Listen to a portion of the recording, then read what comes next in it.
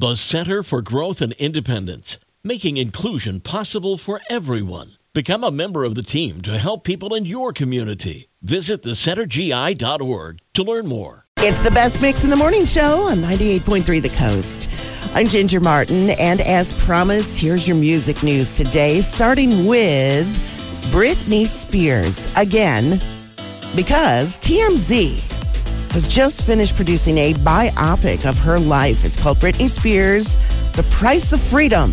And it covers details about her marriage, her estrangement from her family, her weird behavior, her failed intervention, and more of the negative. The documentary will premiere on Fox May 15th. So far, Britney has not commented on the production. Ed Sheeran promises he did not turn down the King's invitation to perform at his coronation, while Elton John and Adele openly turned down performance requests. Ed says he was just never asked, and that the press just added his name to the list of performers who said no. Ed will be performing at the Academy of Country Music Awards tomorrow night, though.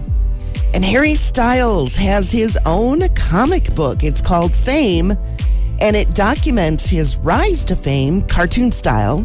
It's part of Tidal Wave Comics series of books featuring celebrities' lives. And because Harry is arguably the most popular male pop star in the world at the moment, Tidal Wave wasn't going to pass up on the chance to cash in on that. The comic book will be officially released today in both hardcover and paperback. And that's today's music news from 98.3 The Coast.